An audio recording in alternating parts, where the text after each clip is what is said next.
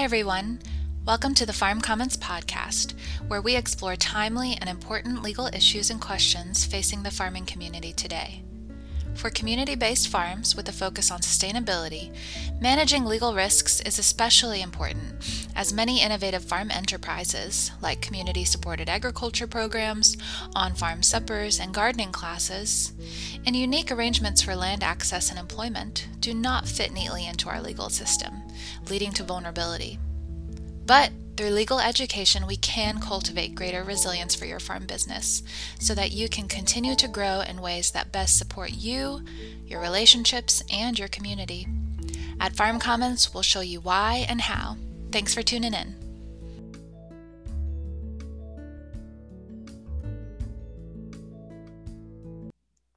Hi, everyone. Welcome back to the Farm Commons podcast. This is Eva here, and I'm excited to be back here with you all today with my colleague Sarah, and we're going to be talking about more important farm law issues on the farm. I paused there because I don't want to give it away all at once.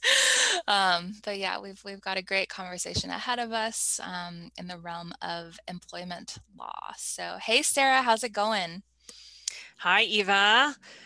Eva, I'm out here in Oregon. I know you're over there in North Carolina, so we're on very different coasts. Yeah. And yeah, I'm okay. I'm good over here, but I am suffering from a little bit of poison oak. Have you ever had that? Oh no, I've not had poison oak before, but I have had poison ivy.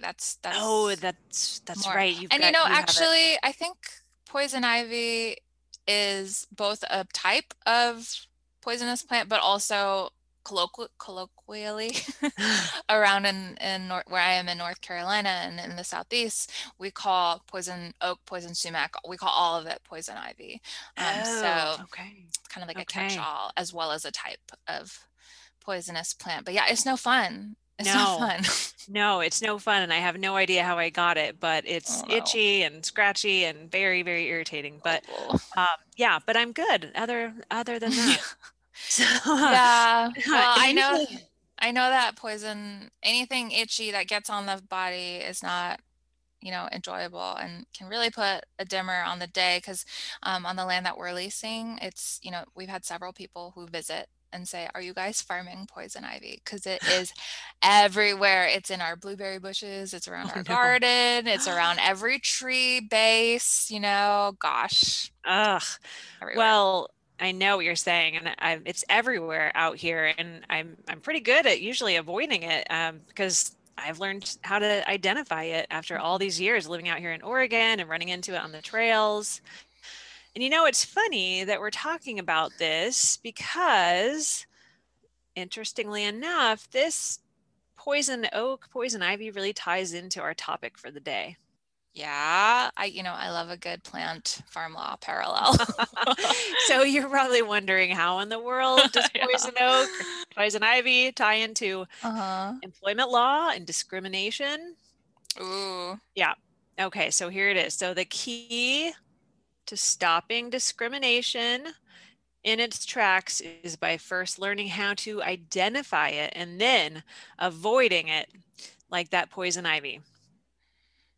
Yeah, absolutely. And Right. so thanks, Sarah, for setting the stage or setting the flora for our conversation today. So all you farmers out there and farm service providers, Sarah and I are going to be exploring discrimination in employment law. And Sarah's absolutely right. There actually are a lot of parallels between identifying poisonous plants, whether it's ivy or oak or sumac, and identifying discrimination in employment law on the farm. And so I know, we're kind of making light of that subject by drawing a parallel, but getting poison ivy, depending on how allergic you are, or poison oak, can like be a very serious issue. Like my partner is very sensitive, and like, he's gotten poison ivy that's gone septic and gone into his bloodstream, and Wow. the issues just have snowballed from there. And I feel like discrimination, um, discrimination complaints or reports in employment law also have a very similar snowball effect. Like they can be minor in some cases, but that even in minor cases, they can snowball and like really get out of hand. So Yeah, they can yeah, become systemic, yeah. so yeah, exactly. And so, here at Farm Commons, we're all about legal resilience on the farm business. And so, so much of this involves preventing legal troubles and financial gloom and doom. And, the way farmers really prevent all of this is through education and empowerment. So we really like to give a lot of actionable steps that you can take to prevent legal problems on your farm. So it's no different when it comes to employment law. And it's actually, well, it is actually a little different when it comes to employment law, because the consequences for running into employment law issues can be so severe. You might run into fines and fees and lawsuits and all kinds of yuck. So we want to help you avoid all of that. And in recent years, we've had a lot of questions come up around discrimination issues. And, I think nobody out there, I won't say nobody, but I think for the most part now, I think that I think farm business owners are working really hard to be fair and don't intend to blatantly, intentionally discriminate. But I think that the way it's happening is so accidental. So, I think that oftentimes these farm business owners, or business owners generally, employers, don't even realize that what they're doing amounts to discrimination. So that's why we have created some new guides to answer these questions and to provide guidance to our farmers, help them answer these questions. That's why we're doing this podcast today, is to help farm business owners identify potential discrimination issues. And once you learn how to identify it, then you can learn how to avoid it. So that is really what we're going to be talking about here today. Yeah, absolutely. Thanks for that. Great setup for why at Farm Commons we're exploring discrimination, because farmers, you have come to us with so many questions, and we have my dog's weighing in on this. She feels strongly about employment law too. Yes. And so we've created a resource, and that resource is called Avoiding Discrimination in Employment for Farm and Ranch Businesses. And so I'll pass it back over to you, Sarah, to share a bit more about how to do that. Thank you, Eva. Yeah, so, in a nutshell, what is discrimination? Well, it really is making employment related decisions based on a person's characteristics, such as their gender, their race, or their religion. So, as we talk about in the guide, as a society, we've decided, that it's unjust to treat people differently because of the way they look or what they believe. So we made some laws to prevent this. And so one of those is the Civil Rights Act of 1964. And in that, we said, enough is enough. This isn't right. And we're going to do something about this. Uh, so let's talk about some of those pieces of the Civil Rights Act here. And let's talk about this in terms of, I really like this acronym. I've come up with an acronym to talk about the different characteristics, the different protected characteristics that are involved in discrimination claims. So shamer. So I like this acronym because it really gets to the heart of the discrimination topic. So for discrimination, it can really bring up a lot of feelings of shame for people. So for the employee who may have had a lifetime's worth of shame around some of their differences, they may feel ashamed because of the color of their skin or their gender identity. For the employer, they might feel shame around doing the wrong thing. Suddenly they're realizing that they're accidentally discriminating, and that can bring up a lot of feelings of shame. So one of my personal heroes, Brene Brown, says, you got to name it to tame it. So here we go. Shamer. Let's talk about the 7 pieces of discrimination. So what does that stand for? Sex, health conditions, age, military status. Let's see, we've got another A in there. What's that other A? arrest and conviction records. That's a new one for me. I didn't know about that. Religion, and then race. Yes, thank you so much, Sarah, for sharing that acronym, SHAMER, and having that be available to us as a tool to recall and remember and kind of commit to memory these general categories of discrimination that are acknowledged by the law. And so, we're not putting together this acronym of SHAMER to perpetuate, a sense of like shame, shame on you for doing these things, because so much of discrimination, like you said, is accidental. Many people who are farmers that we work with are not, intentionally discriminating. It's that because of language and situational things, that discrimination can happen accidentally, and it can be really hard to talk about both preventing and dealing with discrimination when a claim occurs, because there is so much anxiety and like a sense of shame woven into it. And so we do want to acknowledge that, and we do think that this acronym is a tool to acknowledge that there is a sense of shame that comes with discrimination. And we as a community committed to legal resilience want to avoid treating people anything less than human and equal. And so that's the ethos that we're coming to in educating on avoiding, preventing, and dealing with discrimination in farm employment law. And the SHAMER acronym is really just a tool for remembering the key categories of discrimination that are acknowledged by law. And just, as Sarah had mentioned, those categories are sex, health conditions, age, military service or status, arrest and conviction records, race, national ancestry, ethnic origin, and religion. So yeah, Sarah, let's dive right in and start into how each of these areas can bring about a legal sense of discrimination. Great. Yeah. Thank you, Eva. Yeah, I think that's great to just remember that so much of this is, not intentional. I think there's so much of this that's accidental. It's because we have grown up in a culture where there is just this bias that we don't even know we have. So let's get into some of those areas. Okay. So the first one, sex. So one's gender or sex cannot influence any employment related decision. So I think we all understand the basic premise here, the classic example, treating the woman and the men differently, paying the men more than the women, always passing over the woman for the promotion and giving it to the man. But, it's more than that now. It's now employers also can't treat employees differently because of their sexual orientation or gender identity, or also because of conditions associated with the person's gender, like pregnancy, breastfeeding, and even contraceptive use. So you can't make employment related decisions based on assumptions or stereotypes involving gender. So for example, the well-intentioned employer might say, hey, pregnant employee, don't climb up that ladder. They're concerned that it might hurt the baby if the employee would fall off the ladder.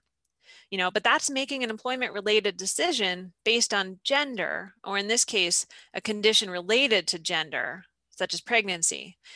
Now, if the pregnant employee asks to sit this one out, maybe not go up the ladder, then in that case, it would be appropriate for the employer to accommodate that request. In fact, that's another piece of discrimination on the basis of sex, not providing accommodations for gender-related conditions.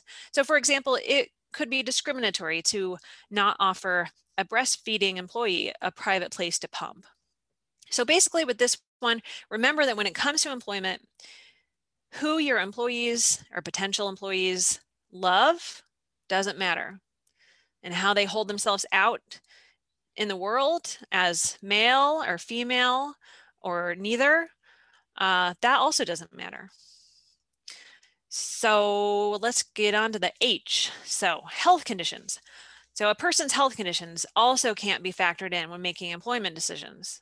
So I think that most people, I think maybe you'd agree, Eva, understand the basic concept. Mm-hmm. So a classic example is that a person in a wheelchair isn't hired again and again because they're in a wheelchair, you know, so that's obviously a potential discrimination issue, right? Mm-hmm.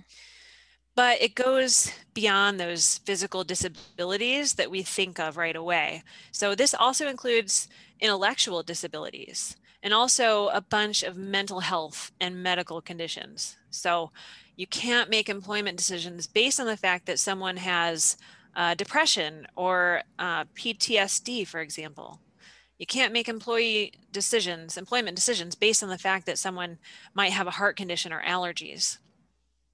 So basically, the law says that if you don't offer reasonable accommodations for the worker, or if you're in an interview situation, you're looking for workers, potential workers with a health condition, that could be illegal discrimination. But what does that really mean?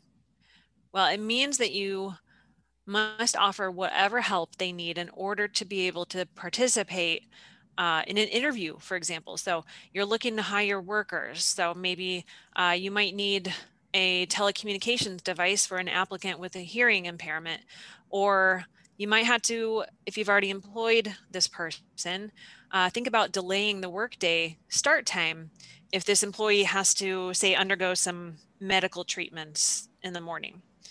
So if the employer can make these accommodations reasonably, and that's the key word here, reasonably, that meaning without severe economic harm to the business, then that's what they're supposed to do. Mm-hmm. Yeah. Yeah, and figuring out what that severe economic harm is will be necessary for showing that there would be harm to the business done by making those accommodations, and so that they would be unreasonable. And so Right. that's where some paperwork and keeping track of how you're making that calculation is especially helpful to show that you've gone through that process. Absolutely. As we'll talk about throughout this podcast, records are your friend when it comes to Yeah. employment law on the farm.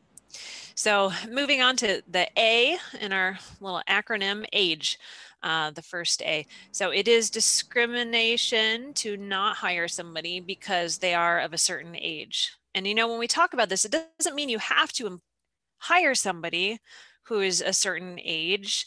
It just means that you can't not hire them because of their age. And I know that can be a really hard thing to figure out. And that's why this discrimination stuff is so sticky, but the Federal Age Discrimination and Employment Act says you can't decide to hire somebody, you can't decide to not hire somebody over the ripe old age of 40 just because they are over 40. So I'm over 40, so this one speaks to me, I think, particularly. So that was interesting for me to realize. I didn't realize that you only had to be 40 and above to be protected. But so the next one, military service. This was also really surprising to me to learn about. So there's something called the Uniformed Services Employment and Reemployment Rights Act, otherwise known as USERRA. And so that act says that you can't make employment related decisions based on a person's military status. So in other words, you can't decide, well, I'm not going to hire this person because they used to be in the military. Oh, they might, I don't know, maybe they have PTSD, maybe they have some kind of service related disability. Anyway, that can't factor into your decision. And you also can't not hire somebody or fire somebody because they are currently serving in the military, and therefore you're concerned they might be deployed at any time. And then you also must make sure that you give a person's job back to them when they return from active military duty. So this really is a law to protect folks who are in the military. So that was a new one for me. And then this one too was interesting. So arrest and conviction records. So there's no law that outright prohibits discrimination against somebody because maybe they've been arrested or convicted of a crime. So yeah, no law like the Federal The Civil Rights Act doesn't protect against this. It's not protected in the way that, a person's gender is or their religion, but it's something to pay attention to because it could lead to potential discrimination claims. So just think about it. Our criminal justice system disproportionately arrests and convicts people of color, for example. So it is possible that choosing to not hire somebody with a criminal record could have an underlying discriminatory element. So, for example, if you hire a white applicant with a marijuana possession conviction, but you don't hire an applicant of color with the same conviction, potentially this could be discrimination. So just something to think about there. So now we're on to our last two R's of our SHAMER acronym here. So this one is R for race, national ancestry, and ethnic origin. So the Civil Rights Act says when making employment-related decisions, you're not supposed to factor in a person's birthplace, their citizenship status, or even their cultural traditions or personal characteristics that reflect their cultural background. So a certain accent or maybe a preference to communicate in a certain language. And on to our final R, religion. Made it to the end. Yeah. Oh, saving a big one here for last. So the Civil Rights Act also says it's discrimination to make employment decisions that factor in a person's religious affiliation. So the obvious example comes to mind. You can't say, look, I'm just going to hire Catholics, that's it. Or, I'm not going to hire someone because they're Muslim. So that's pretty clear. But you also can't make decisions based on a person's beliefs. So not just organized religion, but moral beliefs and practices. And I know this is a squishy one too, because where is that line, right? Mm-hmm. So, and if an employee wants to come to work, say in traditional religious attire, maybe they wear a yarmulke or a burqa, and maybe you don't allow them to and don't have a good reason for that, that could potentially be grounds for a discrimination claim. Mm-hmm. So that's it. So that's those are the factors. Those are the different characteristics that you really just want to make sure that you're paying attention to on the farm and in your employment. And so, something I didn't talk about yet, Eva, is how does this really apply to folks on the farm? So now you know all about these different characteristics, right? You've got your acronym, the different characteristics, but you might be asking yourself here, but how does that apply to me on the farm? What do these laws actually apply to me? I mean, I've just got, I have one employee. Is this really going to be a law that I have to pay attention to? Yeah, and those are all really reasonable questions to be wondering. And if so, farmers, if you're listening in and you're having those thoughts run through your mind, you only have, one employee or two employees, they're part-time or they're only there for a few hours. Or you might have a host of other workers on the farm that you're not calling employees, but who may still meet the criteria of legal employees, which we get into in other podcast episodes. So we don't have to go down that rabbit hole right now, but if you're wondering how it applies to you, again, you're not alone. That's a very reasonable and common question. And the answer is, these laws are in place to protect personal characteristics of all people, no matter where they work, how long they're working, but as people and persons protected by the laws of the country that we live in, being the United States. And so they apply to all people working in all places. And there are, yes, exemptions for farm workers and farm employers, as there are for many other aspects of the law. And that does apply on the federal level in some cases regarding discrimination. However, we also have state laws to contend with, and state laws are generally more tailored to the specific populations and landscapes and culture of the state, and so are oftentimes more stringent than federal law. And the general rule of thumb is you always want to be following the stricter requirement. And so you might think that your farm business is too small to, to, foster a discriminatory claim, or have one be seriously considered. But again, these characteristics that the acronym SHAMAR tool elaborates on, and all the laws that, again, Sarah mentioned, are there and exist to protect those personal characteristics. So Yeah, and there's so many. I mean, there's a whole smattering of federal laws, from the American Disabilities Act to the Equal Pay Act. Uh, there's just a bunch to try to keep track of. And sometimes, the Civil Rights Act, for example, says it only applies for employers with 15 or more employees. The Age Discrimination in Employment Act only applies for employers of more than 20 employees. And yet others apply no matter how many workers you have, like the military law that I mentioned. So it's really hard to keep track of all this. And like Eva mentioned, there's so many state laws on top of that. And so it's very hard to keep track of all of that. Now, we do have 2 guides that are state specific. So we have one for Minnesota and one for Wisconsin. So if you're farming in either of those states, we have some guides tailored just to you. But I think, really our Farm Commons philosophy here is for maximum legal resilience. Just assume that these laws all apply to you. So that way you don't need to get into the weeds on when and how these laws might apply. And also, you're just going to be a better employer, creating a better place to work. And that can't be bad, right? Mm-hmm. Yeah, Yeah. that's right. Yeah.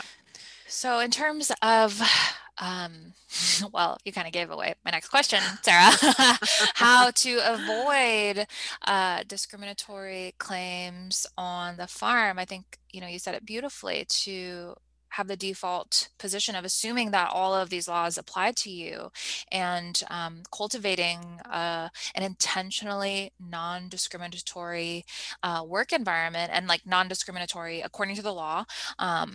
And doing your due diligence to be inclusive and open and reasonable. And if there are some calculations that have to be taken in order to figure out what is reasonable for your farm business, and when you're making accommodations, whether it be physical access to the property, or amplification tools, like for those who have hearing impairments, whatever it may be, you know, coming from the assumption that the laws apply to you, and then doing your due diligence to go through the paperwork process of showing that you've gone through your due diligence. Yeah, that will render strong legal resilience for you to move forward.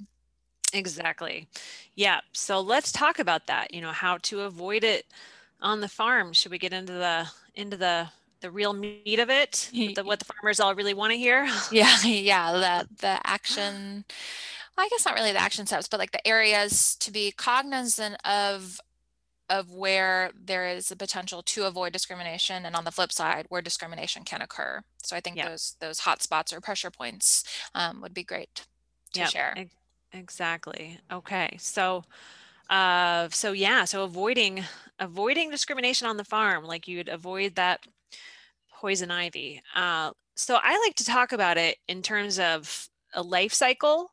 So, employment really does have a life cycle, right? There's basically five stages of employment.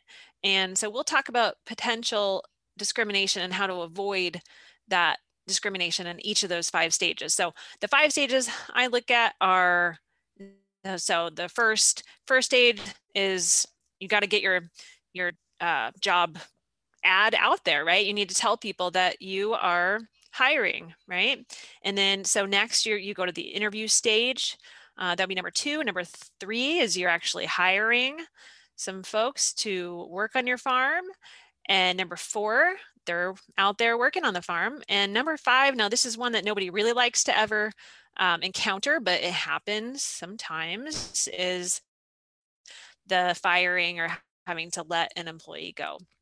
So let's just get into those 5 stages a bit and figure out what you can do to avoid discrimination in each of those stages here. So the job description or advertisement. So the first stage, of course, is going to be putting the word out there about your job. So how do you do that? Well, first you need to write a job description so potential applicants know what they might be signing up for. And then, of course, you need to advertise it. So put it places where potential applicants are likely to see it. So your strategy here is that you want to make sure that there's nothing about your job ad that could be viewed as discriminatory. So how do you do that? How do you write a discrimination proof job description? So, nothing is for sure, but we'll give you some good advice to make sure you're discrimination proof as possible here in your ad. So you want to create a description that does not show any preference for a certain gender, age, race, or religion. So all of those bases for discrimination that we talked about already. And the best way to avoid that is to focus on the job itself. Write a description that gets into the duties and responsibilities of the job, the working conditions, and the required knowledge, skills, and abilities. So what education and experience do you really need to have to do this job well? How much weight do your workers really need to be able to lift on the farm? Does the job involve working with hazardous equipment or in harsh conditions? What are the work schedules and production expectations? Do they actually need to be fluent in English, for example? Do they have to wear protective equipment like hard hats or respirators? So a few pro tips here on the use of language in your ad. So pro tip number 1, use gender neutral language. So instead of foreman or salesman, maybe just try foreperson or salesperson. Keep it real neutral.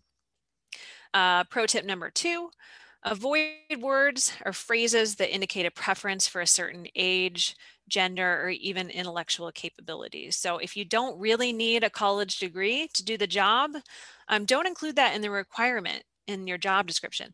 Maybe don't say strong young workers. You might be discriminating against those of the tender age of 40 and above. An example that's coming to my mind is like a farm ad for or seeking young millennial couple. Like that is ripe with Yeah. potentially, well, kind of clearly discriminatory language. Yeah, absolutely. Number 3 pro tip, you can certainly encourage a diverse pool of applicants, and that's great. But there is an art to it. So you don't want to blatantly state things like Eva just said, looking for a young millennial couple. Okay. So maybe also don't say things like retirees wanted, or, looking for Muslim workers or stay-at-home mothers. So all of this too could be discriminatory. So that's indicating that employment-related decisions are being made on the basis of one of those protected characteristics. So anything that is related to age, sex, religion, instead maybe just say you're an equal employment opportunity, or it's okay too to say, women, minorities, and individuals with disabilities are encouraged to apply. There's nothing risky about that. So, okay, so moving on here to the second stage of this, the interview life cycle, stage number 2. So you've put your ad out there and now you're interviewing some applicants. So great. So unfortunately, this stage also brings some potential discrimination danger. So where does that danger lie? So it can be there lurking in the questions that you ask and in the interview process itself. So here's where you can get into trouble with that. By asking questions and interviewing in a way that elicits information about protected characteristics, so race, religion, etc., gender, all of those things we talked about. So questions like, are you married? Do you have children? Do you plan to be pregnant soon? So those would not be appropriate interview questions. Neither are questions like, when were you born? Where were you born? You want to make sure that you're steering clear of asking those questions. And again, here we've got a few pro tips for you. Pro tip number 1 here, it's very helpful to prepare a list of questions ahead of time. And questions that you ask all the applicants that relate directly to the job you're hiring for. So this will keep you on track, keep you in the safe lane, out of danger. You will not accidentally steer into discriminatory territory where you find out information that doesn't apply to the job and relates to these protected characteristics. So pro tip number 2, you might be cruising along in the safe lane, asking 0 questions that could lead to you finding out information about race, religion, sex, age, etc. And then all of a sudden, your interviewee tells you about how they had their wedding on a farm, and that's why they're so interested in this job, which will help with barn weddings. Oh, and then she slips in there that her wife is very supportive of this job and that she's comfortable with her taking on this job, even though she's pregnant and at high risk being over the tender age of 40 and all. Whew. Yikes. It's a very loaded scenario. I know. Yeah. Yeah. Right. So what do you do with all that? I mean, you tried as hard as you can to stay out of danger here. You've asked all the right questions, and then boom, here's just this zinger, right? Just a bunch of them just stacked, right? So what do you do with all that? Well, first of all, don't panic, okay? So don't ask follow-up questions at that point, okay? Just steer the conversation gently away from this terrifying topic and back into the safe lane, okay? So sure, it would be better if you didn't know all this information, but if you have a good interview process where you're consistent and you ask the same questions to each applicant, you have helpful evidence that you're not engaging in discriminatory practices. So pro tip number 3, a note about this process. Okay, so first of all, you have to choose applicants to interview, right? So what does that process look like? How can you make sure that you're making these decisions without discriminating unintentionally? So a couple tips on that. My spouse told me that at their organization, they cover up the names and other identifying information of applicants on their resumes to ensure that they are looking at the skills more objectively without knowledge of gender or their personal characteristics. I thought that was pretty cool. Yeah, that is a great way to go about. And yeah, you're just making me think, Sarah, like I'm backtracking a little bit here to step number 2 or pro tip number 2. Yeah.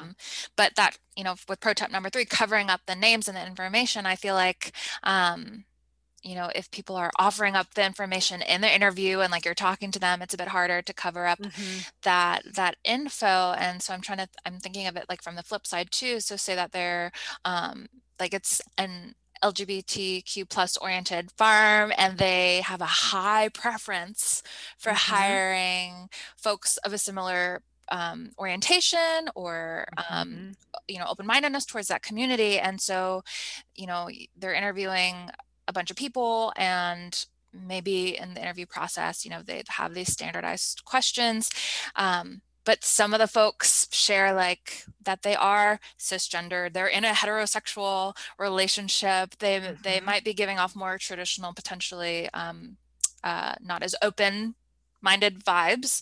And so an employment decision that's made on the basis of that information on the flip side could also be potentially troublesome information if employment decisions are made based on garnering that info. And so I think for you farmers, that's really like the danger that we're stating here is not so much the content of what the interviewee has shared, but more so how that content relates to the shamer categories of grounds for discriminatory claims. Right. So the risk there is really someone finding out they don't get the job and they think about, gosh, what could I have done that I didn't get the job? Did I say something in the interview? Did I like trip up when I was doing the trial run on the farm? And then they have this recollection like, oh, I shared this information in the interview.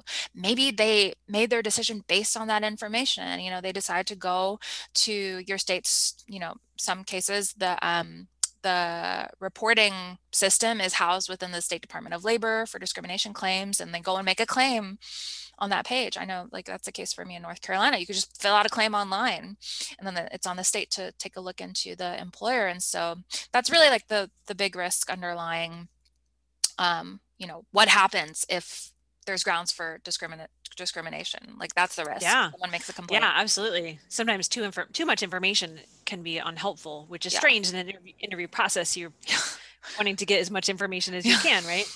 Yeah, So, totally. but you bring up a really good point, Eva, is that this discrimination on the basis of all these different characteristics, it's not just going one way. It's not just that it's discriminatory to not hire, say, persons of color. It's also the reverse. It's everything. It's making a decision based on race, no matter what that race is. Making Yeah. a decision based on gender or gender identity, no matter what that is. No. Yeah. And my sister was telling me this story the other day about, she heard recently on the radio that a story about an orchestra that historically hired only male musicians, and then they started doing blind auditions. So they didn't see the person who was playing the cello or the violin. And amazingly, after that, 50% of their new hires were women. So, I think what that shows is that it does make a difference. As much as we want to think that it doesn't, as much as we want to think we don't have these internal biases, I think that we do. Yeah, there's like research on 11 stages of them, Wow. of subconscious or implicit biases. So another Yeah. conversation for Yeah. another time, and maybe Right. another podcast. Right. Yeah. Exactly. Yeah. So there you go. So some pro tips for the interview process. So then when you get around to the hiring process, so this stage, oh boy, another chance to go astray again. So you may have interviewed applicants and now you need to pick one. So how do you do that? How do you make sure that in making that hiring decision that you're not accidentally discriminating? So basically, what you want to do is create a really solid hiring process that has clear objectives and consistency built in. So how do you do that? Okay, back to the pro tips. Number one, write your answers to interview questions down. So back in all those interviews, just make sure that you're taking good notes. Writing these down is going to be helpful for your memory when you're trying to select the person you're going to hire. So you make your decision based on actual facts and not just broad perceptions or biases or what you might remember. But it's also useful in case you run into legal trouble down the lane. So as with most legal issues on the farm, like Eva mentioned earlier, and I think I chimed in about too, records are generally your friend. So pro tip number two, cross-reference these answers with the job requirements. So you really want to go back to the skills and experience that are essential for the job. So what skills, what experience are required and what would be helpful? So does that applicant have those? Consider using a scoring system too as a way to help bring even more consistency and objectivity to the process. So number three pro tip, let's talk briefly about social media. So this can be a very tempting tool in the hiring process. So if you have two candidates that appear to be totally equally qualified, you may feel like, maybe I'll just jump on the Facebook or the Instagram, get a little more information, just do a little harmless digging around, find out a little bit more about their experience, about whether I think they really would make a good employee. So stop yourself. This is dangerous territory, rife with potential discrimination. So when it comes to social media, it really is in your best interest to turn a blind eye so that you don't accidentally learn information about those protected characteristics. So say, for example, Sally seemed like a top candidate, and then you learned that she's in rehab, or she may be recovering from a severe bout of depression, or maybe that she's much older than she appeared. Maybe she's into some kind of religion. You just don't do it, because again, the more information you have about those characteristics, the more potential you have to discriminate, maybe even if you don't realize you're doing it. And so you hire someone. So let's get into the next employment life cycle stage here. So the working. So you found great employees. What a relief. Or is it?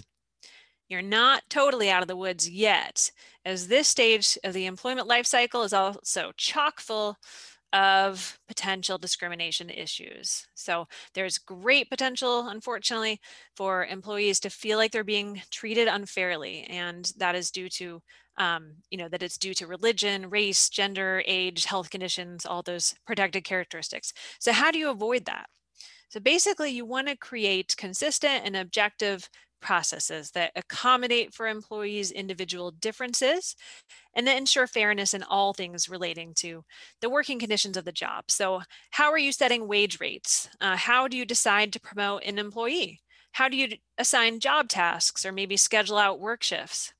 Have you created open lines of communication and a process through which employees can seek help if they feel like they're being harassed maybe by another employee? Do you accommodate where needed? Do you have private bathrooms, changing areas, break rooms? Do you have accessible spaces for those with physical disabilities? So on to some pro tips. And really, I just have one here because this is a big one. And this really should help address all of these concerns. Create an employee manual. This is your number one best way to ensure consistency and fairness in the workplace. So you can create processes and policies for all of these things.